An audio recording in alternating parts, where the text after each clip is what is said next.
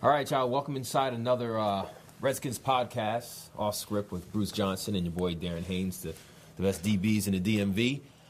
The Cardinals went down to FedEx, and I don't want to say they got their butts whipped by the Redskins, not at all. But the Redskins got a win out of it, 20-15. And one of the things we're going to start off first, Bruce. We'll actually start off with this. We're going to answer your questions, post them on our Facebook page. We'll answer them on this show. So now I want you to answer this question, Bruce. What did you think about the way the Redskins responded, knowing what DJ Swearinger, how he basically said some guys weren't prepared for the game? How do you feel the defense did? Oh, I think they responded. I think you give a game ball to all of the defense. They kept them out of the end zone, right? They didn't score a touchdown, right? They didn't score at all. Okay, this was a hobbled Cardinals team, but so what? We were hobbled too. So two kind of lame teams showing up, at FedEx Field. But that's okay. We came away with a win. That's what we needed. So unimpressed though with the offense. We'll get to that. We'll get to that part. Yeah, really. I mean, really disappointed. I mean, they look like the junior leading subject. They look like the junior varsity out there. But the defense, no, you're absolutely right. Very, very impressive with how they came to play. Realized the season's not over. They were manning up. There was pride, but they're also professionals. Okay. One of the things that stood out to me was that the defense was better, but the problem is it wasn't like the Cardinals were really a good team. They had plenty of struggles on their own, plenty of mistakes on that helped the Redskins' defense. The thing that I did not like was the fact that they allowed them to drive down the field in the red zone. So that was the red flag for me. Why did they even get into the red zone? Yes, I love that they stepped up and they kept them out from scoring a touchdown, but just, what is it, like maybe 5 field goals? What's 5 times 3? Yeah, that is 15. Right. So that's my only concern is stopping them so all they have to do is punt, not kick a field goal. Right. But they stepped up when they needed to. Preston Smith, Anthony Lanier stepped up big time. A lot of pressure on the quarterback. Recoveries. Yeah, we were given a gift, though, also yesterday. Who was the quarterback for the Cardinals? I'm betting he will not be in the league next year. This guy was clearly in over his head. I mean, he would self-destruct. He made just some bonehead decisions. It's kind of like how the season's gone, It's funny because Blaine Gabbert, when he came out of college, where'd he go? He went to Jacksonville first. Everybody's like, "That's the man. That's the man. That's the man." He went to the Jags, and you see him still in the league now, and you see why the Jacksonville Jaguars kind of gave up on him. Right. So they didn't have their main guy in there, but still, the defense up and down for me. I give them a B-. Last week was a C. Shoot, might as well say a D+. Yeah, I'll give them a C+. Based on who they were playing. The Cardinals didn't have much. They didn't have the running back. They didn't have the quarterback. They didn't offer much resistance. Fitzgerald looked like he was hurt most of the time. He wasn't Superman out there. So I'm going to give him a C+. I mean, I look at who they're playing. And, again, the quarterback for the Cardinals. I mean, what a gift. What a Christmas gift. I mean, this guy is horrible. What do you guys think about the defense? Make sure you post that on our Facebook page. While you guys ask questions about the defense, let's talk about the offense. And I know we can always focus on Kirk Cousins, what he does, but let's look at it as a whole, because you had a guy like I'm trying to remember his name, Bibbs. What's Bibbs' first name? The guy who was on Capri Bibbs, who was on the practice squad. And it's just funny, you get a guy who's on the practice squad and just shows up and he scores. You just wonder where the veterans at. Yeah, well, it comes back to my point, though. This is why you're at that level. This is what's expected of you. And if you're running the right kind of plays and you got a quarterback who can get the ball to you, all you got to do is run a certain route, know what you're supposed to do, and the ball should be there. That's what happened to him a couple of times. So good for him. Hopefully he can do something with us. He was in somebody else's camp, right? So he didn't just arrive, out of nowhere. But again, our offense, anemic. They showed me nothing. There were no plays. Kurt made no plays. Our running game. How many yards we have running? Less than 100. Less than 50? Can we research that? Samaje Perine, his rushing stats. How many total yards did we have? But then what did we have on the ground? Here. It was, oh my God, it was awful. We averaged less than 2 yards a carry yesterday. So Samaje Perine, 37 yards, 14 carries. There you go. Thank you. His longest was a 6-yard carry. Yeah, awful. awful against a team. And it's not like the offensive line is gone. I mean, those guys are getting healthy again, so they're coming back. So we still have those same issues, and yesterday didn't buy us anything, in terms of our offense. We got major problems on offense, okay? Go back to Kurt again, okay? We talk about Kurt a lot. Again, my thing is you want the ball in your best player's hands, and that would have been Kirk Cousins yesterday. Kurt didn't do anything yesterday. What did he do? Nothing. What I really miss, and we have a question we're about to answer, is when you look at other teams and you see that big play, that big long touchdown, the handoff where a guy goes 30-something yards, like basically what Chris Thompson used to do before he got hurt. Like, that's what I miss. I love the way they scored their first touchdown on the play action fake with Kirk Cousins. The execution was perfect, but like.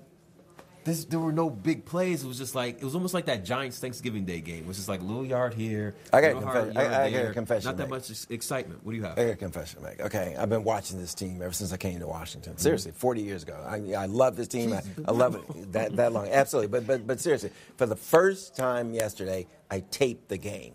And when I didn't have an excuse not to be there. I mean, I'm home, but rather than sit there and watch the beginning of this game, we're putting up Christmas decorations, dude, okay? And I'm like, I'll get to that game when I get to it. It was the best way to watch this team, and this is what I'll do next week and the week after that. You tape them, do what else you got to do, go to brunch, go to mass, whatever you got to do, go to church, and then you come back and watch them and you take all the commercials out, okay? Because that's the way they're playing now. Mm-hmm. We're just trying to get to the end of the game, end of the season, especially when you compare some of those other games yesterday. Yeah, so you feel like they're going through the motions. They're trying to. They're doing the best they can. I'll give them that. I'm not going through the motions with to know that they've quit. They're just showing up. No, they're trying. We just don't have enough. All right, question. What do we have, Ashley? So someone said who would be the next head coach. That was Bob. Okay, Bob. We're going to talk about the future of Jay Gruden. We'll get to that, Bob. And then Bob also said, I don't think it would be Jay's last game, but we just need talent. Okay. Talent means also a talented coach, wouldn't it? I guess you know what? We can switch to Jay Gruden now. Oh wait, hold on. Hold on. Wait. Our producer just went. Ooh. What's that? Ooh. Ebenezer. Okay, Carr. Said Swearinger is a team captain. DJ Swearinger is a team captain. He is actually a captain. He's one of the four. Right, and he said if he can't help have the team prepared, then don't be a captain. Half your defense is on IR. Patchwork, O-line, 2 best running backs out, no Jordan Reed. This team has been doomed since the Seattle game. I think they were doomed from the Kansas City game. Yeah, I always come back to, you probably can, because you're a sports purist, but I can't name more than 4 or 5 players on New England's team. I can't name more than 4 or 5 players on Pittsburgh's team. Baltimore, some of these teams that consistently are there. Play really well you know what I mean? So I don't want to hear about injuries like this is college or high school or something like that. All these guys down to the 2nd, 3rd, 4th string guys, they're pros, they have contracts, and they're waiting. It's just the nature of the game, the beast, for somebody to get hurt in front of them. And that's how you move up. That's how you become a starter in a lot of instances. And we've seen guys that are drafted late that come up, and they become stars. So injuries are a part of the game. This time of year, everybody's got injuries. That's a good point. Just to speak on DJ Swearinger, I was just wanting to look up as far as what his actual his deal is with the I like his with game. The Redskins. Yeah, because he's a guy I feel like you need to stick around. He prepares like he's probably the most prepared player out there. And the way that he plays, you need that kind of energy out there. He's been bringing that same kind of energy throughout the entire season. And I like a guy who is a captain and holds guys accountable like he did in the previous game, right, to where now the defense, I believe, played just a little bit better. He may have something to do with that. I mean, when you have a guy who's very vocal, where all of a sudden their head coach the next day is like, well, I'm going to have to talk to him, kind of see what he means. It just shows you a little bit about DJ's character, where you have to hold yourself accountable. I get it. They have the media people trying to protect the players or protect the team to not kind of let what's inside the locker room out and stuff like that. But DJ Swearinger is probably like that guy who's just like, you know what? I don't care. This is our business. The fans, they see this on the field. They want to know what's going on, and this is what we need to fix. I would prefer the guy who's got blood running through his veins and who lets you know this means something to me. Winning. What did Red Auerbach say in basketball? If winning isn't everything, why are we playing the game? Why are we keeping score? Okay? No, I would prefer a guy who's bothered by the repeated losses as opposed to the guy, well, he gets out and he gives you some kind of classic BS. Well, the team collectively, and when he's finished, he didn't say anything. Here's the good news. DJ Swearinger, this offseason, signed a 3-year deal with the Redskins. So he's going to be around 2 more seasons, which is that's a win for the Redskins. Yeah. All right, let's move on to, what was it? Was it Bob who had a question? Please make sure you put your questions on our comment section. We'll answer them. Bob was talking about Jay Gruden, and they play the Broncos on Sunday. Do you feel like, kind of win or loss, do you feel like Jay Gruden will be here next year? My thoughts was, it's kind of interesting. I said this in one of those Washington Post columns, where they ask you, for your opinion. I have no doubt that Jay Gruden, these last 3 games, including last night, he's auditioning for his job. Absolutely. So if he wins out, they end up 8-8. I mean, he probably makes a case to stay. Let's get everybody healthy. Let's see what else we can do. See, we can put it all on Jay all we want, but Jay isn't the guy who goes out and gets players. Okay, that's the GM. What does Doug Williams do? My boy. They need a GM. Started his new position. No. My point being, though, but see, my point is always with the organization. It isn't just the coach. Yeah. Right. They needed a GM, and so what did they do? They gave the job to Doug, but they didn't give him the title. Well, we're suspicious of those kind of moves, okay? That was to appease some people, but it says he doesn't have all the authority. Bruce Allen has the authority, along with the owner of this team, Dan Snyder. So my conversation would be with those guys. While you have those conversations with those guys, even though we have to continue to talk about Jay Gruden. Dan, call me. I feel that Jay Gruden, unfortunately, will be here next year. Why do you say unfortunately? Because I feel like they can do better than that. Well, here's the thing. What needs to change is either you bring in a head coach who's going to then come in with an offensive defensive coordinator, or I feel like Jay Gruden needs to stay and hire an offensive coordinator, and so Jay can now oversee everything rather than focus his mind just on the offense. When you're a head coach, you oversee everything, make sure everybody's doing their particular things. You don't try to be the control freak and try to control everything. And that could be a problem on why the Redskins maybe struggle or they're inconsistent on offense. Yeah, I agree. And here's with the play calling. Yeah. With the play calling. Speaking of play calling, Jay looked a little bad, if not a lot bad, because of who we let go. Okay, young Shanahan, is now winning down in San Francisco. Let me finish. Let me finish. No. But when look at the success he had in Atlanta. Okay, as the offensive coordinator, he clearly deserves to be a head coach. Okay, and the way they're looking now, they're starting to turn things around. But look at my boy. With the Rams. The Rams. Shoot. I mean, he was right here in the family, and we let him walk. I mean, I don't know how that happens. Okay, go ahead. I mean, they're going to win the division. The Rams. I know, but I mean, obviously, bringing a guy like Sean McVay, you change the culture and good things can happen. Who knows what's going to happen the year after that? But I mean, guys are quality. They're guys who are really good at any position in any profession that you're in. You always want to make that step up. So if you know that you can be a head coach and you're with the Redskins and you're just a defensive coordinator, I mean, why wouldn't you want to strive to bigger and better things? It's tough to just stay in an assistant role when you know you have the goods to be a head coach, and that's one of the cases with Sean McVay. We have a question. What's going on?